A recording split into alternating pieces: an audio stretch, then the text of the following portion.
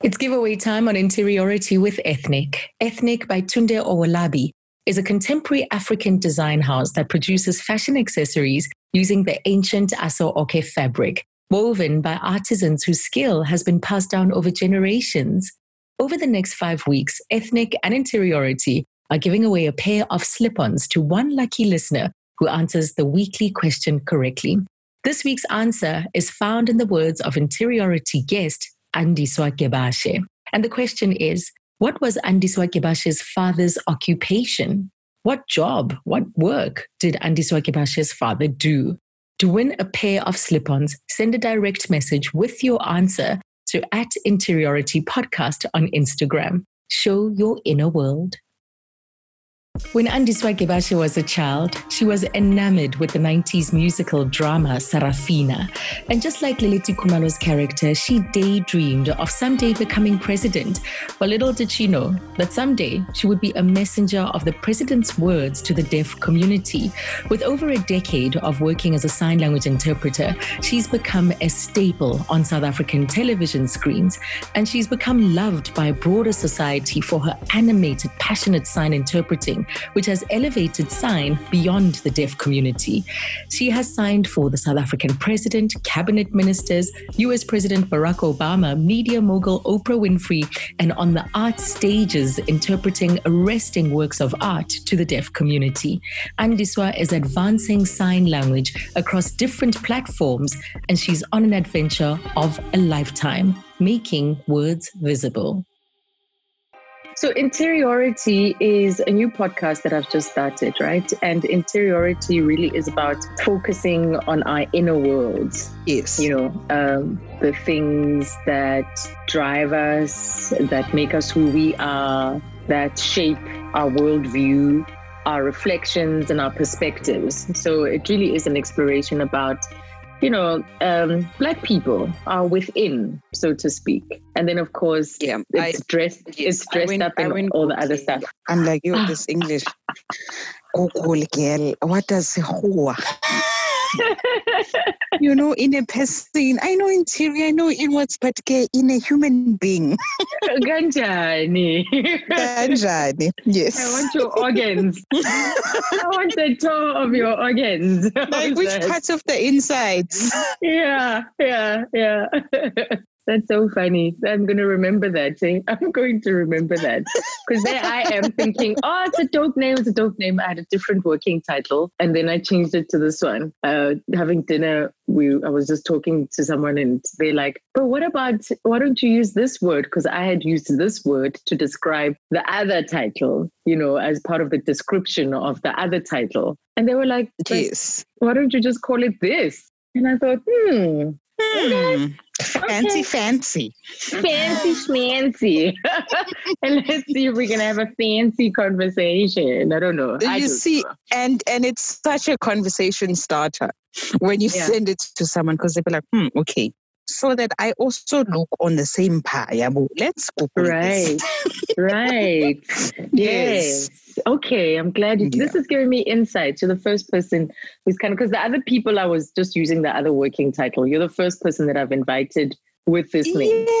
Yeah. You know, I'm so blessed. I'm normally the first in most of the things. Wow, tell me about that. What do you mean? I'm the first, like, you know that syndrome of the first black, the first female, the first. Yes. I'm the first at almost everything. Like what? When have you been the first, apart from, of course, this podcast under this working title? I am the first hearing person who went to a deaf school in high school.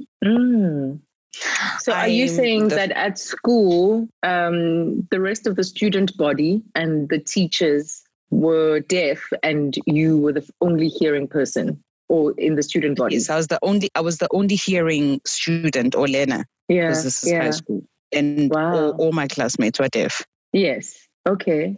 Yeah. The first one to be on the newspaper at home. The first one to appear on a small screen on a television. You know, the first one to come to Joburg. I've been many first. Wow. The first to get married, the first to divorce. So now I need to be the first to remarry. Right. Finish the circle, right? Finish that loop. Just once. And you see, that's the thing, because here we are often associating being the first with only or mostly the good side of life. But there are also those other firsts, right? That can be like, did I have to go and be the first one to do that thing? You know what I mean? You're like, why? But was it necessary, really? Why is it necessary? But are there firsts that you would like, that are part of your own intention, your own ambition and dream? Yes. I mean, in my field, I'm not the first to obviously to do entertainment interpreting, but I'm the first to do it right. And by that, I've shaped the profession on how media interpretation / entertainment interpretation should look like in Africa, in South Africa, because we're not like other countries in Europe and America, because they don't have the swag that we have, and they don't have the culture and the richness that we have as Black people in Africa. When we interpret our music, it has rhyme, it has rhythm. Our poetry, excuse me, our stories, you know. When I sign Sawona, it's not just a hi. It's I see you and your people and where you come from. So I'm blessed and fortunate that I'm the first to be on the spotlight to highlight and shape the industry in that fashion. So that first I'm glad of. So you sound like you're soaking up the firsts, but they also come with a lot of responsibility. You know, they also come with their own, I'm going to call it responsibility because it's not baggage necessarily, but yes, it's responsibility, that critique, the bar, you know, it's almost like you're placing the bar somewhere, whereas maybe it wasn't anywhere really, but you come and you say right here, placing it here. And it's for those that are coming to kind of surpass it or to change that. So how do you feel about that aspect of the firsts and their responsibilities? I had an idea of what responsibility would look like or what critique would feel like. But having to live it as a lived experience, it is very hard, because now it's hard to make a mistake, because now now we want to see. And you're always as good as your last theater piece that you've interpreted. You're as good as your last song that you interpreted, you know. And even that, because once you put it in a public platform, you have opened yourself up for it to be used as research material, for it to be analyzed, for it to be critiqued or praised. So it is hard, especially since in my profession, it was started by white people professionally, or people that were given an opportunity. And here I am, a Black girl from the township, you know, coming to change things. You know, it is in some circles, it is still frowned upon simply because I'm Black. And I'm female, and I'm short. It doesn't help that I'm dark skinned as well. You know? So I didn't expect that the bar would be this high, or the call or the responsibility would be this high. Now I can't just joke and post anything. No, because you have all sorts of eyes on you. Yes. And you do, I hear, as you say, like you feel that you have such a level of responsibility to different stakeholders. And these stakeholders are all important. But having spoken to you before, I have no question that the most important stakeholder for you are the very people that you serve, and that is the deaf community. Yes, that's correct. I mean, I've just loved, I stalk you, right? And I love watching you, your job. Don't miss these briefings or anything that's happening thinking, is it going to be? Is it going to be? Yesterday, Yeah. I had no idea because we never know when is number one going to speak. It's like top secret. So I was minding my own business. I knew because I got so many WhatsApp and SMSs. Are we seeing you tonight? And I'm like, okay. 8 o'clock is coming. Yes. I'm like, okay, 8 o'clock is coming, but it's not me today. Yes. I'm not on court. But I just the thing is, you've been doing this a while, but this COVID and lockdown period has done something else. What is this energy? What is going on in your assessment? I mean, I've been interpreting professionally for 10 years. Yeah. But the love of what I do has been enhanced and highlighted because everyone is now paying attention. And my mother loves saying favor is not fair, that there could be 10 of you, who are equally good because they're equally good interpreters. They are amazing. And there are some interpreters who are even better than me who should be interpreting there, like your Asanda Kajwa, your Tsepisos, your Natasha Parkins. But for some reason, the light just fell on me and it was go, it is your time, shine. And I've always been faithful to doing what I love and working. And I'm very fortunate that even when I work with people that I genuinely like. I flourish better in a loving environment. And I guess speaking of inwards, what is inside, for it to come out and shine, it comes as a second nature because I really, really love what I'm doing. I wouldn't do anything else but what I'm doing. That's so powerful what you're saying, because the interest and the light that you speak of, just shone brighter. And perhaps, is it a reflection of where you are at the moment and what's happening with you with yourself? Yes, it is. I separated 2017 with the man I'm still legally married to. And 2017, I don't even remember what happened that year because I was a zombie. And I only started therapy in 2018.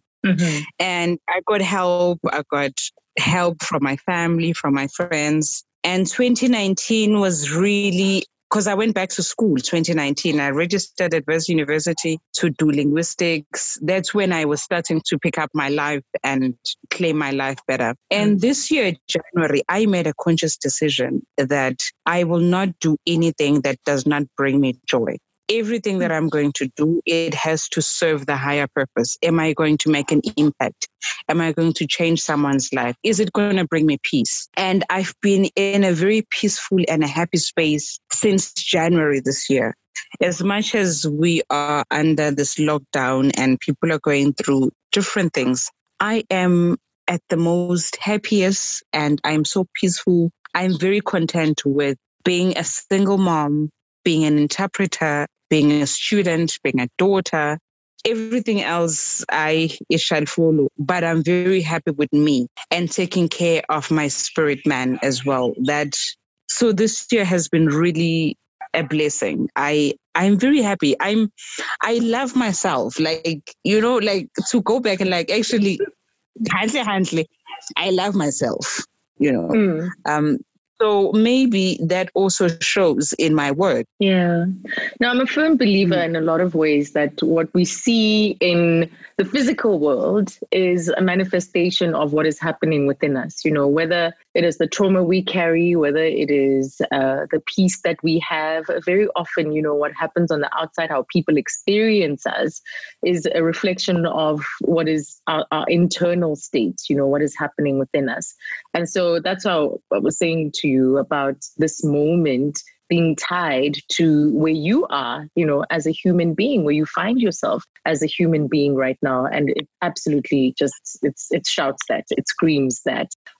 So you're a coder. right? And you grew up with your parents. How many other children were at home? I'm the baby. I have an older sister, Andiswa Gebashe, but I'm the baby of the family, and I'm very spoiled. Like my father, I am super. Like I used to shy away from the fact that I'm spoiled, but I tell you, I'm very spoiled. I'm very spoiled, and I'm owning that. Yes, good. That is so adorable. So your parents, of course, both of them present. Tell me about them.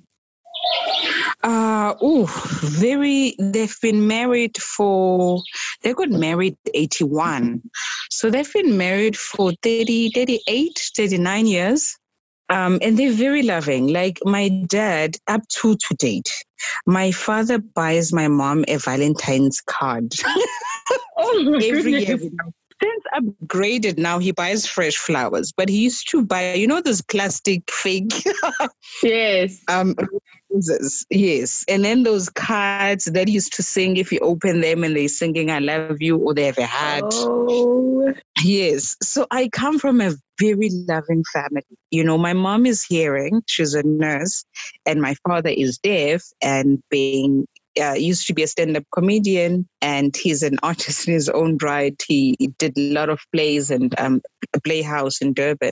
So I come from a very loving, protective family, of which is why when my marriage didn't work, it really hit me hard that, I thought I got the blueprint. I know what to do. Yes, because that's what we think. That's what we grew up thinking. You see, my parents were divorced, and I've also been divorced, right?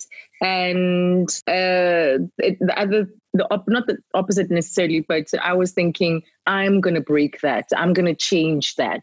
And then when I wasn't able to change that and have the lifelong marriage, I was also devastated. I don't know what it is with when marriage doesn't work out that still leaves you so devastated. And so as if you didn't get something right.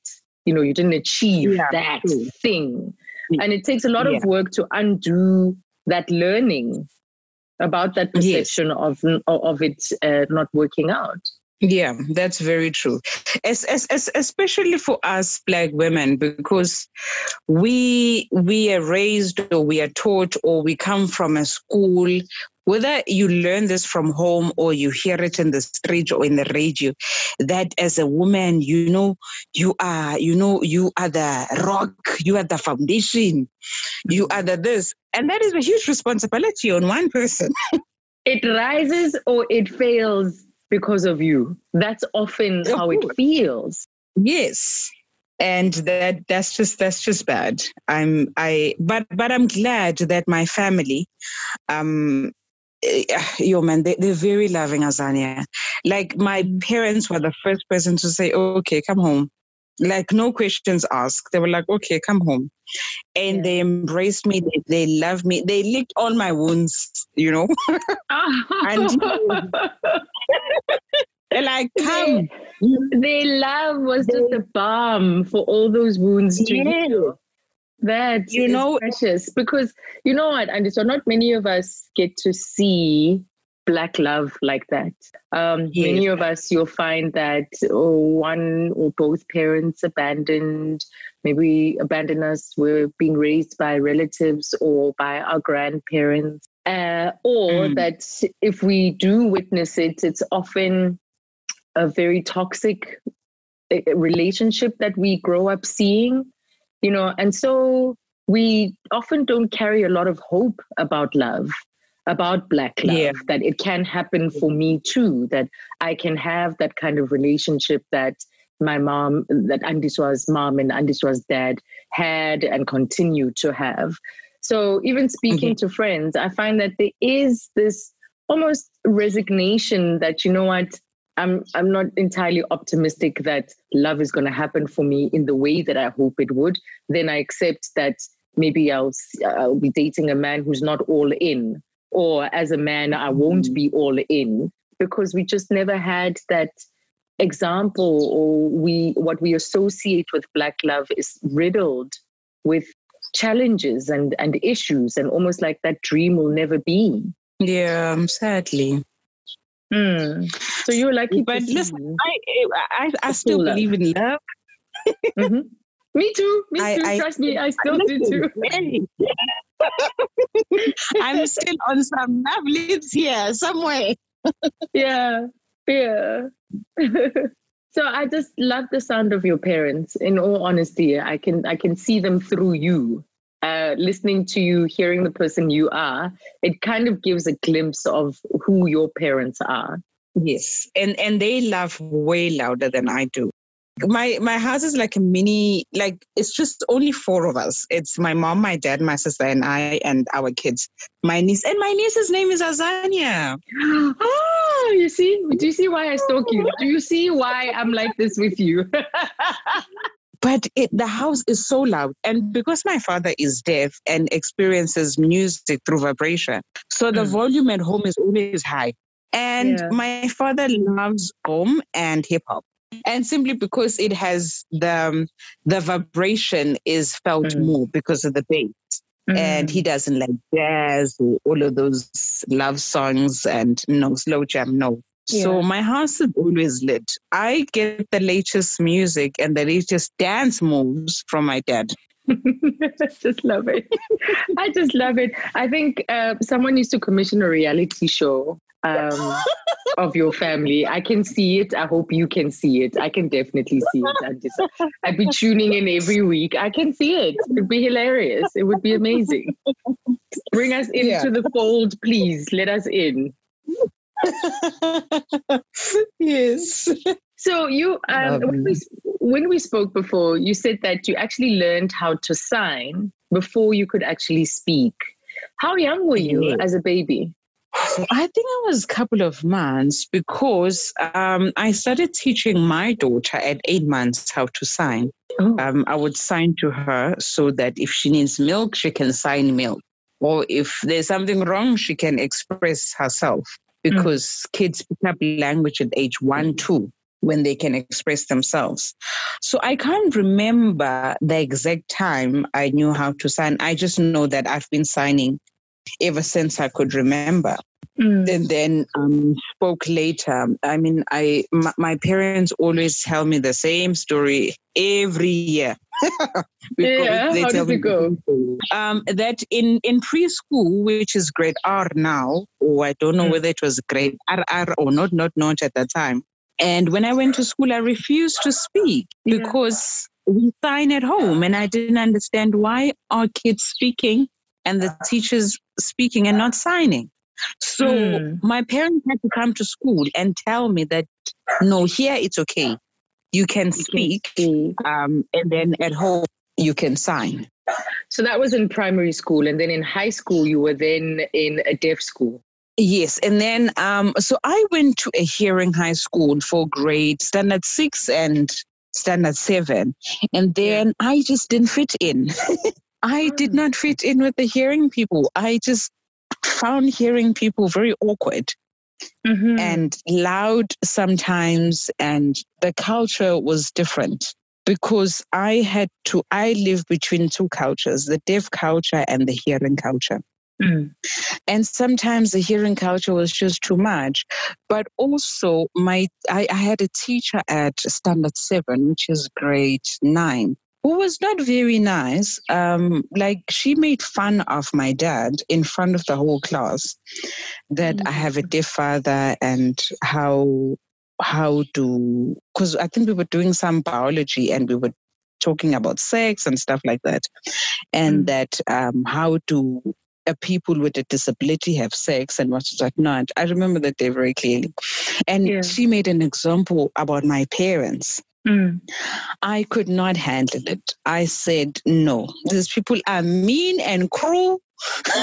I'm out of here. At standard 7, I knew that the following year I'm not coming back. I'm going to a deaf school. I had decided in my heart, and I went to look for a school on my own.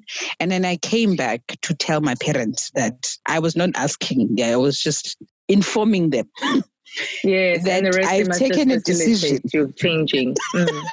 That I have taken a decision that I'm going to the school. And like the way that my parents raised me, of which I pray that I have some of their wisdom in raising my daughter, they raised us as very free, like we're very free.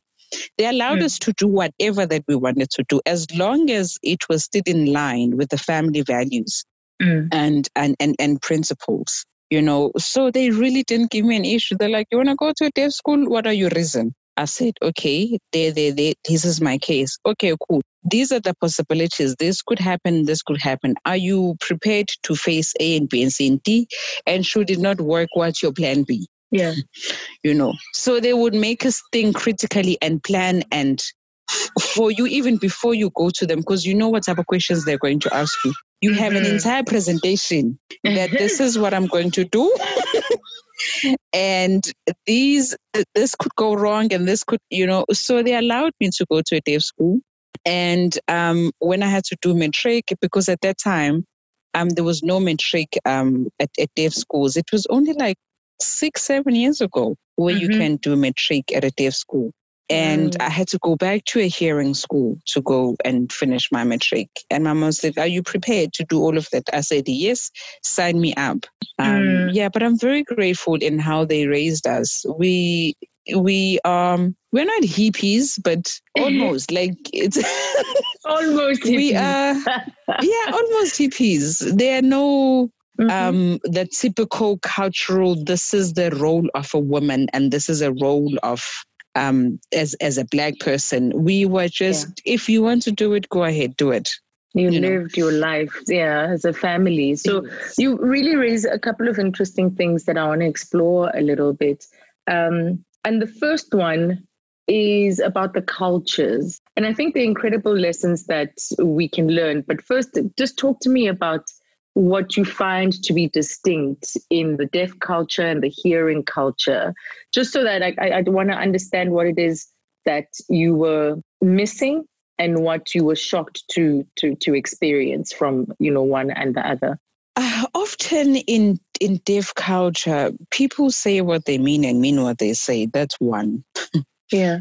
And it's very honest. It's very honest, and you feel it, like it's in the texture of how someone signs, how they express themselves, because it's a visual language, it's an expressive language.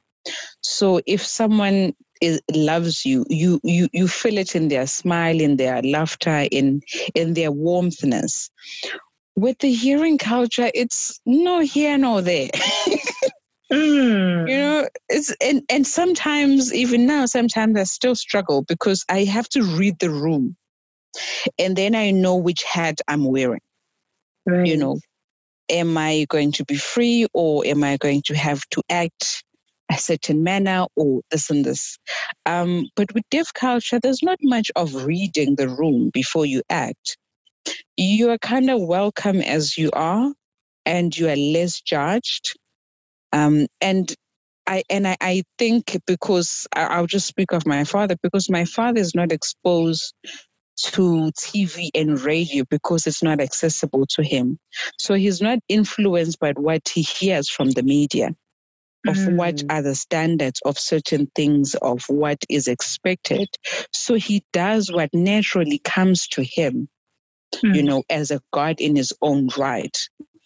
And then he transferred that culture to me and my sister. So sometimes we feel misplaced when we are with hearing people only. We're like, oh, okay. Oh, yeah, we are with hearing people. This is how we must behave. It's kind of like a switch. Oh, okay, now I'm here. Oh, okay, now I'm here. That's balancing two different cultures. And but I'm very glad that I'm exposed to both cultures. Yes, because you are multilingual, right? And on top of that, you're able to bridge and be comfortable in, or operate, I should say. We've just looked at the comfort issue, that it's not always comfortable, and operate in all these different settings. And therefore your life is richer for it. In fact, I feel like we're the ones that are really missing out. Like you described, that the deaf culture, there's just such a level of direct or the connection with another human being doesn't have to go through these multiple filters, that it's just so much more, direct. It's connecting immediately without all these other layers. So I do feel like in our arrogance, in our privilege, so to speak, and I'm not even sure, maybe you can guide if that is even the right word, that we are poorer for it because the richness of experience is lacking. Yeah, that's true. It's like a small baby. Like you, if you're a small baby, there's I saw some ad in one of these Black Lives Matters where a young white boy was asked, do you see a difference between a black child and a white child? And what's the difference? And the child says, I see a boy and a girl. That there are things that as hearing people that we are taught via media or via family meetings, things that you pick up, that you hear. But when you are deaf, as much as it is good to have access to information, but you don't get to be fed a stereotype or a propaganda or brainwash in a certain fashion. You get to detect what feels right to you or what you see in front of you. Yeah, it definitely does feel like that it's just a superior ability to function healthily in the world. Yes. That the deaf culture is just how it exists is a demonstration of it just has a superiority in terms of its ability to function more healthily in the world. And I'm finding myself really envious, really jealous of that. I feel like, why shorter? Something, why shorter? That's how you want to go back to your parents and say, you robbed me of this? I know. I also want to be multi, I want to know how to speak and how to sign all at once or simultaneously. But the other thing that you touched on when you were talking about your teacher is, of course, the prejudice that you will experience. So perhaps also the love that you have as a family served as an insulation and a safe place. Most definitely a safe, psychologically, you gave yourselves a safe space because you know that the world is not friendly. The world isn't necessarily kind to people who are deaf like your father. So were there times when apart from the example with your teachers where you experienced this unkindness? Yes. And I think, my mom is an amazing woman. I don't think my family and we would be where we are if it wasn't for that woman. And I guess she suffered the most because she was married to this disabled man, this man that is deaf and uses sign language. And she experienced it the most in the community and partly with her family, my uncles and stuff. But because she experienced it first, and then she made it her agenda and her mission to protect me and my sister. But not only to protect, but to prepare us so that we can stand up and fight for ourselves. That I'm born into this family. I didn't choose to be in this family. Yes, my father is deaf, but so what? And so she armed us with so much knowledge on deaf culture and loving and respecting my dad. I only realized when maybe I was, I don't know, but later on in primary school that my father's indifferent because I didn't see anything wrong with my dad. I was told at school that my father has a disability because I didn't know that and I didn't see it as a disability. So my mom made sure that she created an open and a safe space for us to even go to her and talk to her about anything and everything. My parents are so open, even about money. Like my parents are the typical, at the time before my mom was a nurse, she used to work at a factory. And every Friday they get a pay slip, most factory they've in the wages, the weekly wages. Yeah. Yes. We would literally have a family meeting every Friday or Saturday morning with my mom pay slip on the table and my dad's pay slip and the paper on the side to draw the budget. That this is how much your dad made, this is how much I made, this is how much we have as this household. So you can't get this because you see we have to buy usofa because we have to buy this and this and this. So we're gonna eat kabishi for the whole week. So that's how open my parents were. And also, if my father wasn't deaf again, and if we were not growing up in a deaf culture, I don't think we were going to be exposed to that. I mean, who knows how much their parents make and, a family budget. And that was when I was in primary and all my life. And we are so open at home that we all know how much everyone makes. So, to date, that's how open, and which is something strange. It would be strange to tell me, I can't tell you what my siblings earn. I mean, yes, my mom is retired now, so I have a sense of what her retirement allows her, what her allowance is every month, from her retirement and all that. Yes. When we were growing up, we didn't know how much she earned, but what I do recall was my brother finding her payslip, because my parents were divorced, raised by my mother, who was a nurse as well, and my brother found her payslip. And this was in his early 20s, actually. And he was shocked. He said, "You did all of that, in terms of how she raised us. You did all of that on that much, on that amount of money, and it was humbling for him to know how much she earned. But otherwise, it's something that I know nothing about other people's earnings. That's just so refreshing. And there's also another different thing about hearing people. It's like, why the secrets? Are you not tired of all these secrets you must guard and protect all the time? And then you get to companies. You get to companies in production that says, yes, your contract is your secret.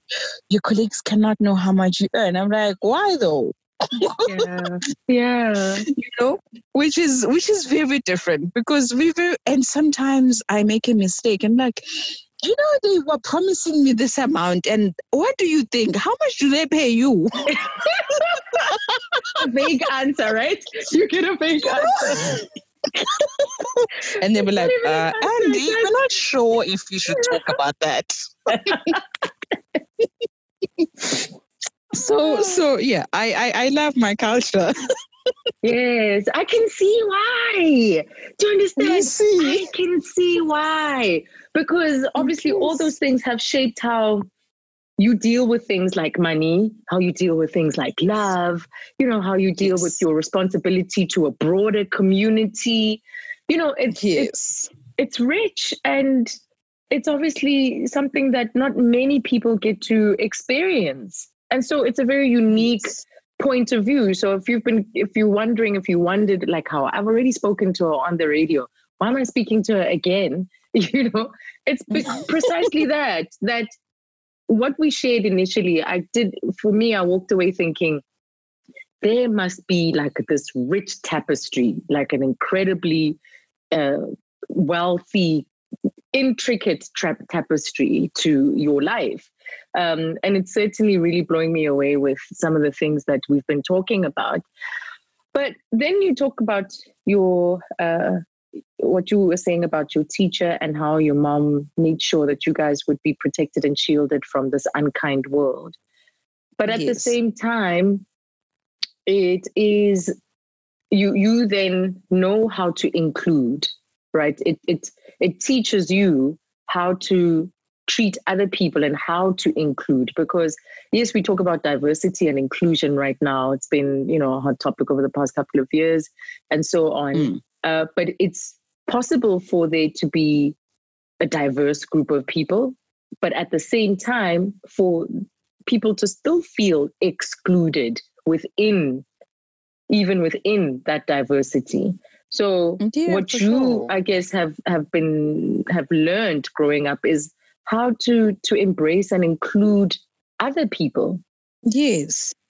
It's and also that's because I sometimes, even at 34, you get to a certain circles, of work, and you can already feel the exclusion. You feel it in the air.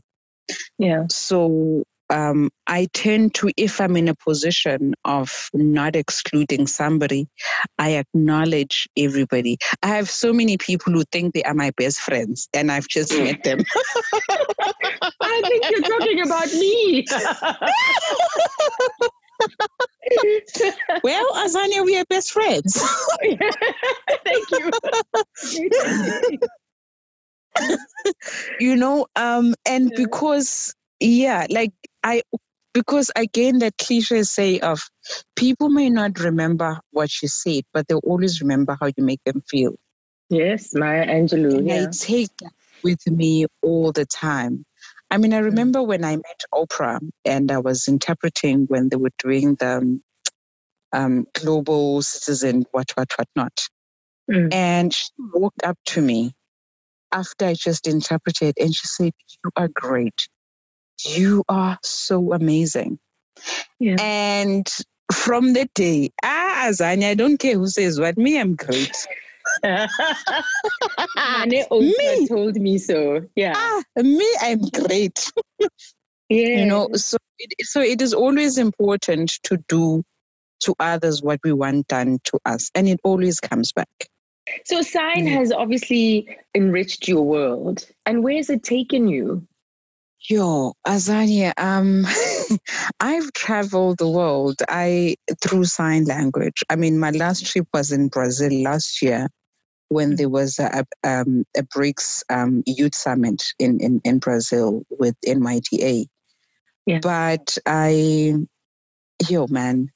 remember when I went to, was it 2018, yes, in me going to therapy and finding myself, I did the most daring thing.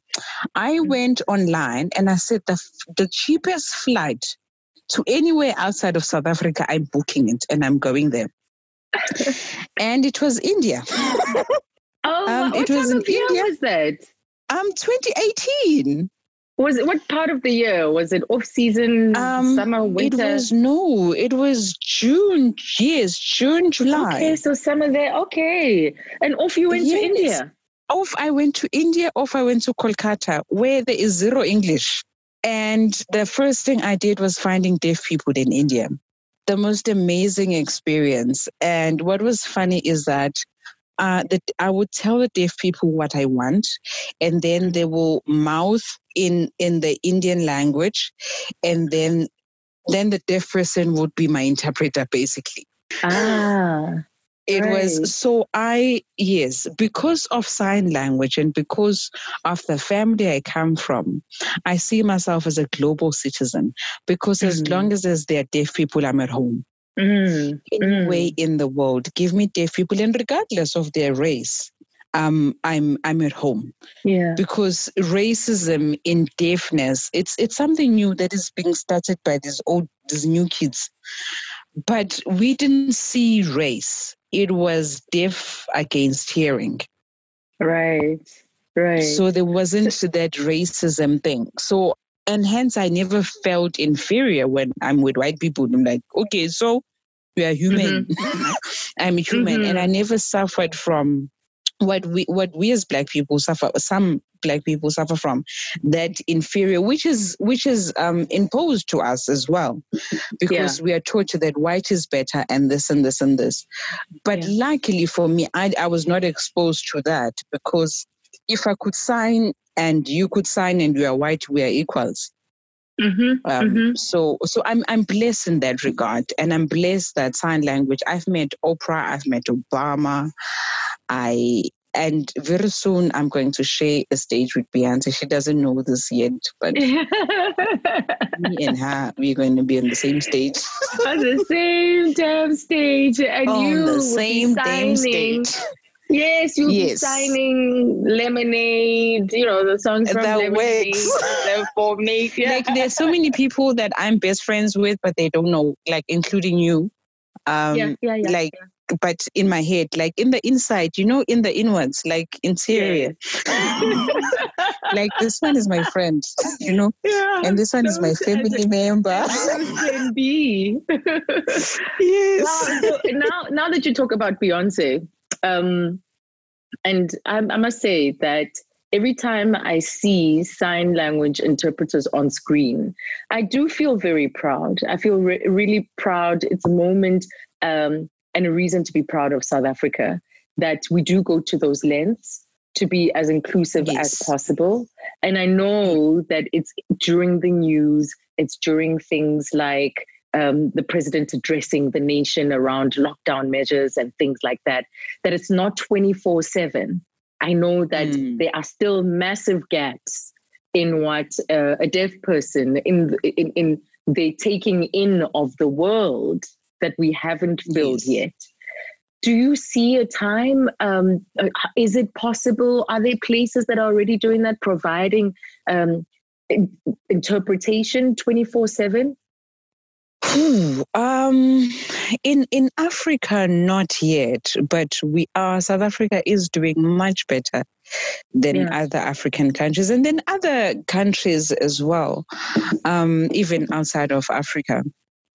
In other countries, what they do, they will have a channel that is deaf friendly, or that has deaf movies, deaf drama, news, the world. In the Netherlands, in Amsterdam specifically. South Africa, we have made progress. Like, I don't want to lie, we have made progress. But until our TV producers understand and see the need, I mean, last week I worked with a certain producer, and I was explaining my job and my role and the size of my box, how my size should be. And she side-eyed me and said, no, that's not going to work visually for my picture. When I said, okay, then why am I here? Yeah.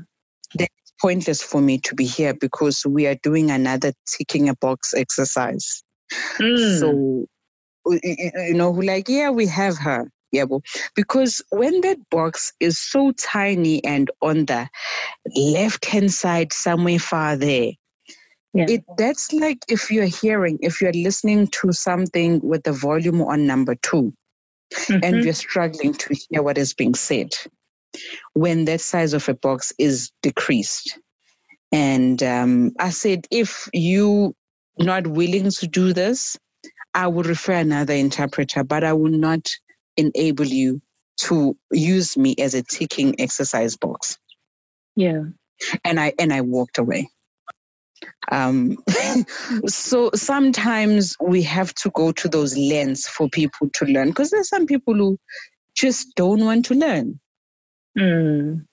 Because we're seeing with the, as you were saying earlier at the start, that you definitely have been a pioneer in growing and providing entertainment sign interpretation, right? Whether it's the market theater production, whether it's a music video, whether it's youth content, we do need to normalize this, agitate for more of it. And as you say, the obstacles are still there. Yeah, they're still there. But we have made great progress. If you look when number 1 is addressing the nation, this is the first time in South Africa the size of an interpreter is very lit, is lit well. It has a lookable background. And the size is, it's a correct size. We're not wanting to be on the big screen and stuff, but it's big enough for a deaf person to hear. And I say hear because they hear with their eyes. So it's big enough for them to see, So which is also amazing, because meaning even when we give this advice and counsel that this is how it works, and to have people who are willing to listen and action, what we're advising them on, we are really making progress. We're not there, obviously, but we will get there. Yeah. And the language is developing, right? Sign language, South African sign language continues to evolve. I was thinking of what you said earlier about Sawubona, how you express that in sign, and that it's not just a wave, it's not just a hello, because the word has so much more meaning. You have to also be able to bring that forth. So how do you bring nuance to sign language, to interpretation? So with interpreting, you interpret the meaning. So which makes it hard for one to interpret if they don't understand what is being said, or the background, or the history, or that cultural touch on what is being said. Yeah. So for any interpreter, reading is not even a negotiation. You have to be well read. You have to Google and meaning. What does it mean? It has to be your friend all the time. And you almost have to be a subject expert in almost everything. Wow. And the things that do you have a specific area of expertise or subjects that you tend to focus on? For me, it is media. It is anything that is artistic. I specialize in that. And also, I'm starting a trend of specializing in a certain field, because in countries like America, you find medical interpreters who only deal with medical stuff. So meaning when Minister of Health would speak, you would get an interpreter who specializes in medical interpreting. And then if they are speaking of, 4IRs and whatnot, and then you get an interpreter who's specialized in that field. In South Africa, we don't have that, because of our history and other factors, and the fact that we're not even regulated as the profession. God knows that Department of Arts and Culture one day. Yes, and then Tamsang, remember from a few years ago. Yes, which is why he was not arrested, Azania, because there aren't regulations. How are you going to arrest him based on what? So you have to be worried. I mean, there are specific things that I personally don't interpret. I don't do court interpreting.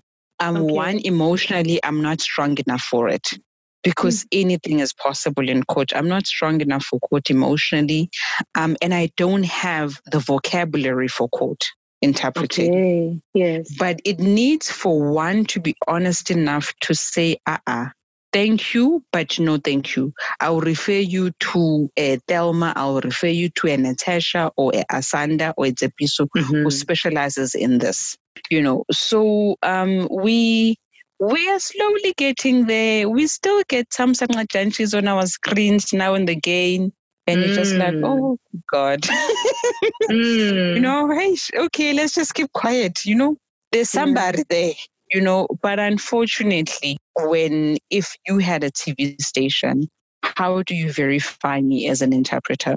Exactly. Because you just want to take because you might just take someone who claims they know the language, and maybe they do know the language, but knowing the language does not mean they can interpret. That's what you always say. You always say that knowing sign doesn't make you an interpreter. Yes. And I say this because many corporate and government department uses 90% people who know sign language and not trained interpreters, and only 10% trained interpreters. And hence, like what we were saying now about knowing how to communicate nuance, being culturally sensitive, culturally aware, topic aware. Yes. And this is how you can then achieve success. Yes. I mean, there was a person who knows sign language when the Zulu king, King Zwelithini signed Wena Windlovu. She literally signed you of the elephant. Wow. And I'm just like, you see? You of the elephant. I'm like, why? Why would you do that?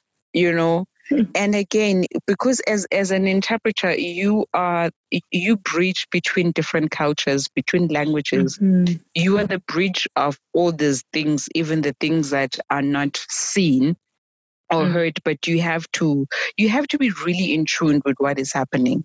As these youngsters would say, read the room. This cross generation. They're like, yeah, you must read the room, girl.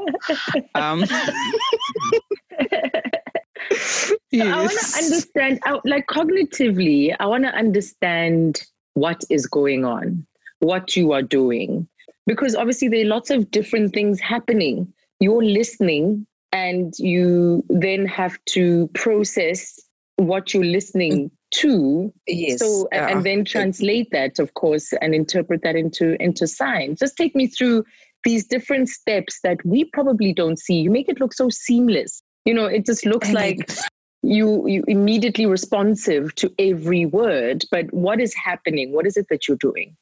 There's a lot of things that are happening. And hence there's that. Yes, hence there's the smallanyana leg time when the president speaks or when the speaker speaks.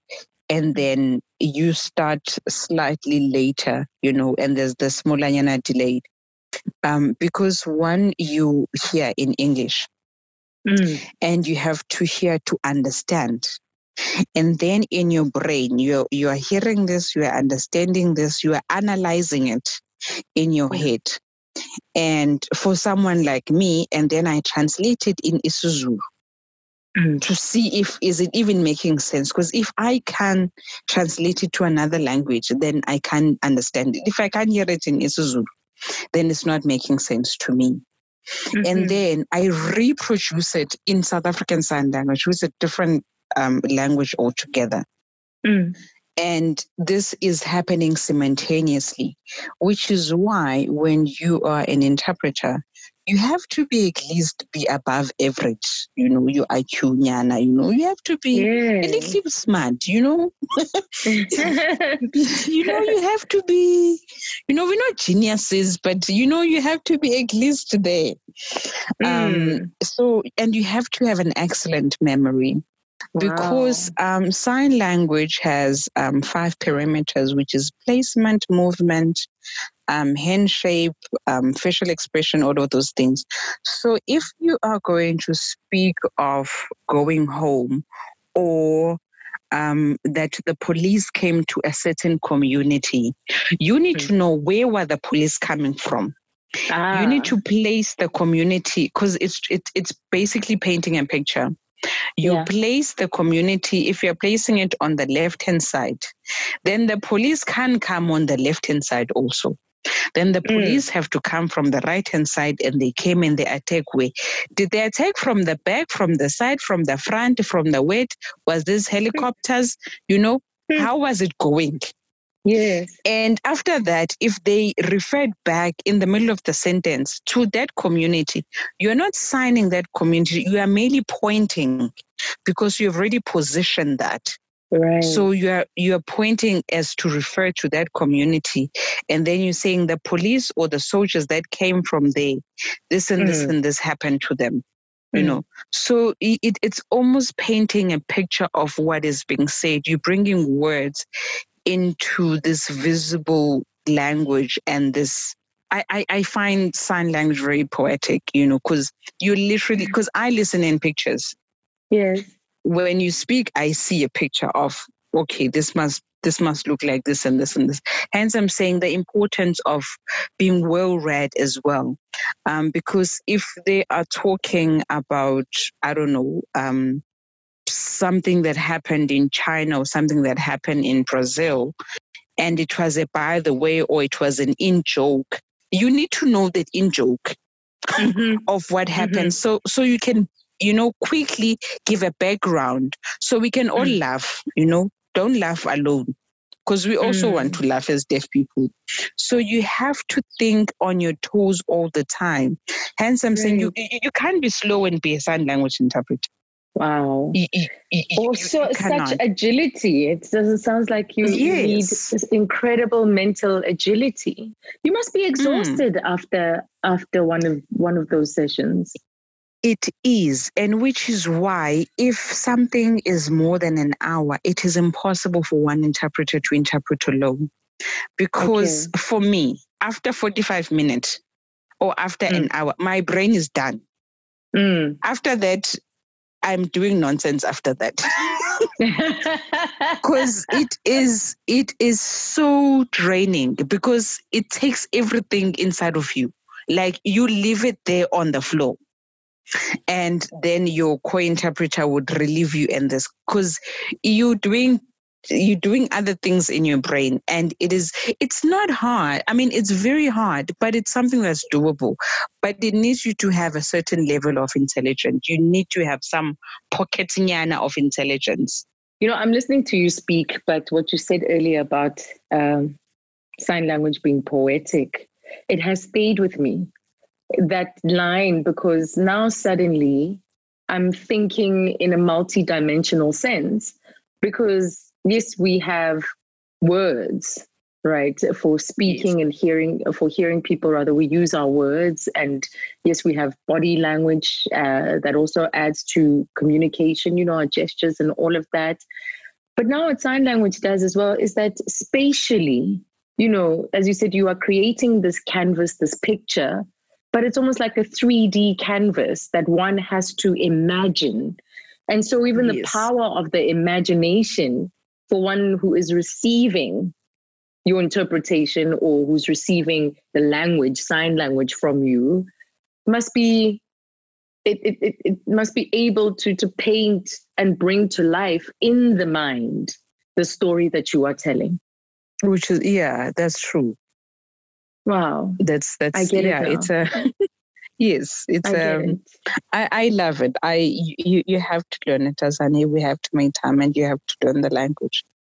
Yeah. Otherwise, how are you going to communicate with my dad since we're friends? Like, because you're going to meet my dad. How are you going to say hello? Be coming over for, like, you know, Sunday brunch and lunch, and we playing golf and bomb.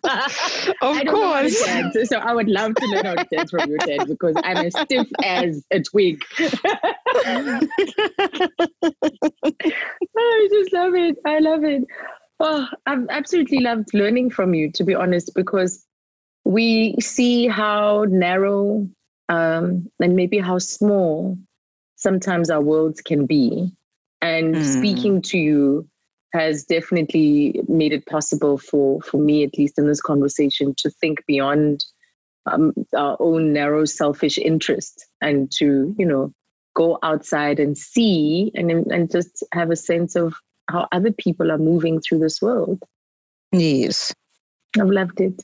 Which job has been etched in your memory? Yes, Oprah told you you're great. I know, and all the Obamas, but which one in the moment? Because sometimes we are so in flow, we are so present that you remember that this is how I want to feel when I'm doing this. And it's not always the big stage. It's not always the big names that you are interpreting for. Is there one that is just so etched in your mind? There is, and I think this is by far, and I know from outside one will go, please, it's a kiddies show. I was afforded an opportunity to interpret for Dagalani. Yeah. And it is, if today I were to choose between interpreting for number one and Dagalani, I would choose Dagalani. Dagalani Sisimi. It is the most challenging, but it is the most fulfilling, because it challenges me to the highest point, because my target market is children who haven't developed a language yet. So this is grade R. This is foundation stage. So I'm not signing using the normal vocabulary. You almost have to be out of character as an interpreter, as what is expected of you, and actually be all these little characters and act out what is being said. And to see the face in those kids' eyes when they're happy and they follow and they understand and they chat amongst themselves on what they're seeing on the screen. Azania, I cried. I was like, okay, God, it's okay. Can come back. When is Jesus coming back? Yes. And my daughter enjoys it. For me, that's yeah. I love doing kids' story. Yes, that's the one for you. That's the one. What? Andiswa, just to continue with this incredible passion. The world is your stage, truly. And I think as a sign language interpreter, you're part of a very visible pantheon of essential workers and an essential service in our world, so that everybody is included and everybody has a place, and that no one is left behind or left out of what is going on. I just want to celebrate you. Thank you so much. Thank you, Azania. Thank you so much. Thank you for listening. Azania in Life brings you Interiority, a podcast which explores the inner aliveness of a people, hosted by Azania Musaka. Technical and music production by Mpontangeni from OCB.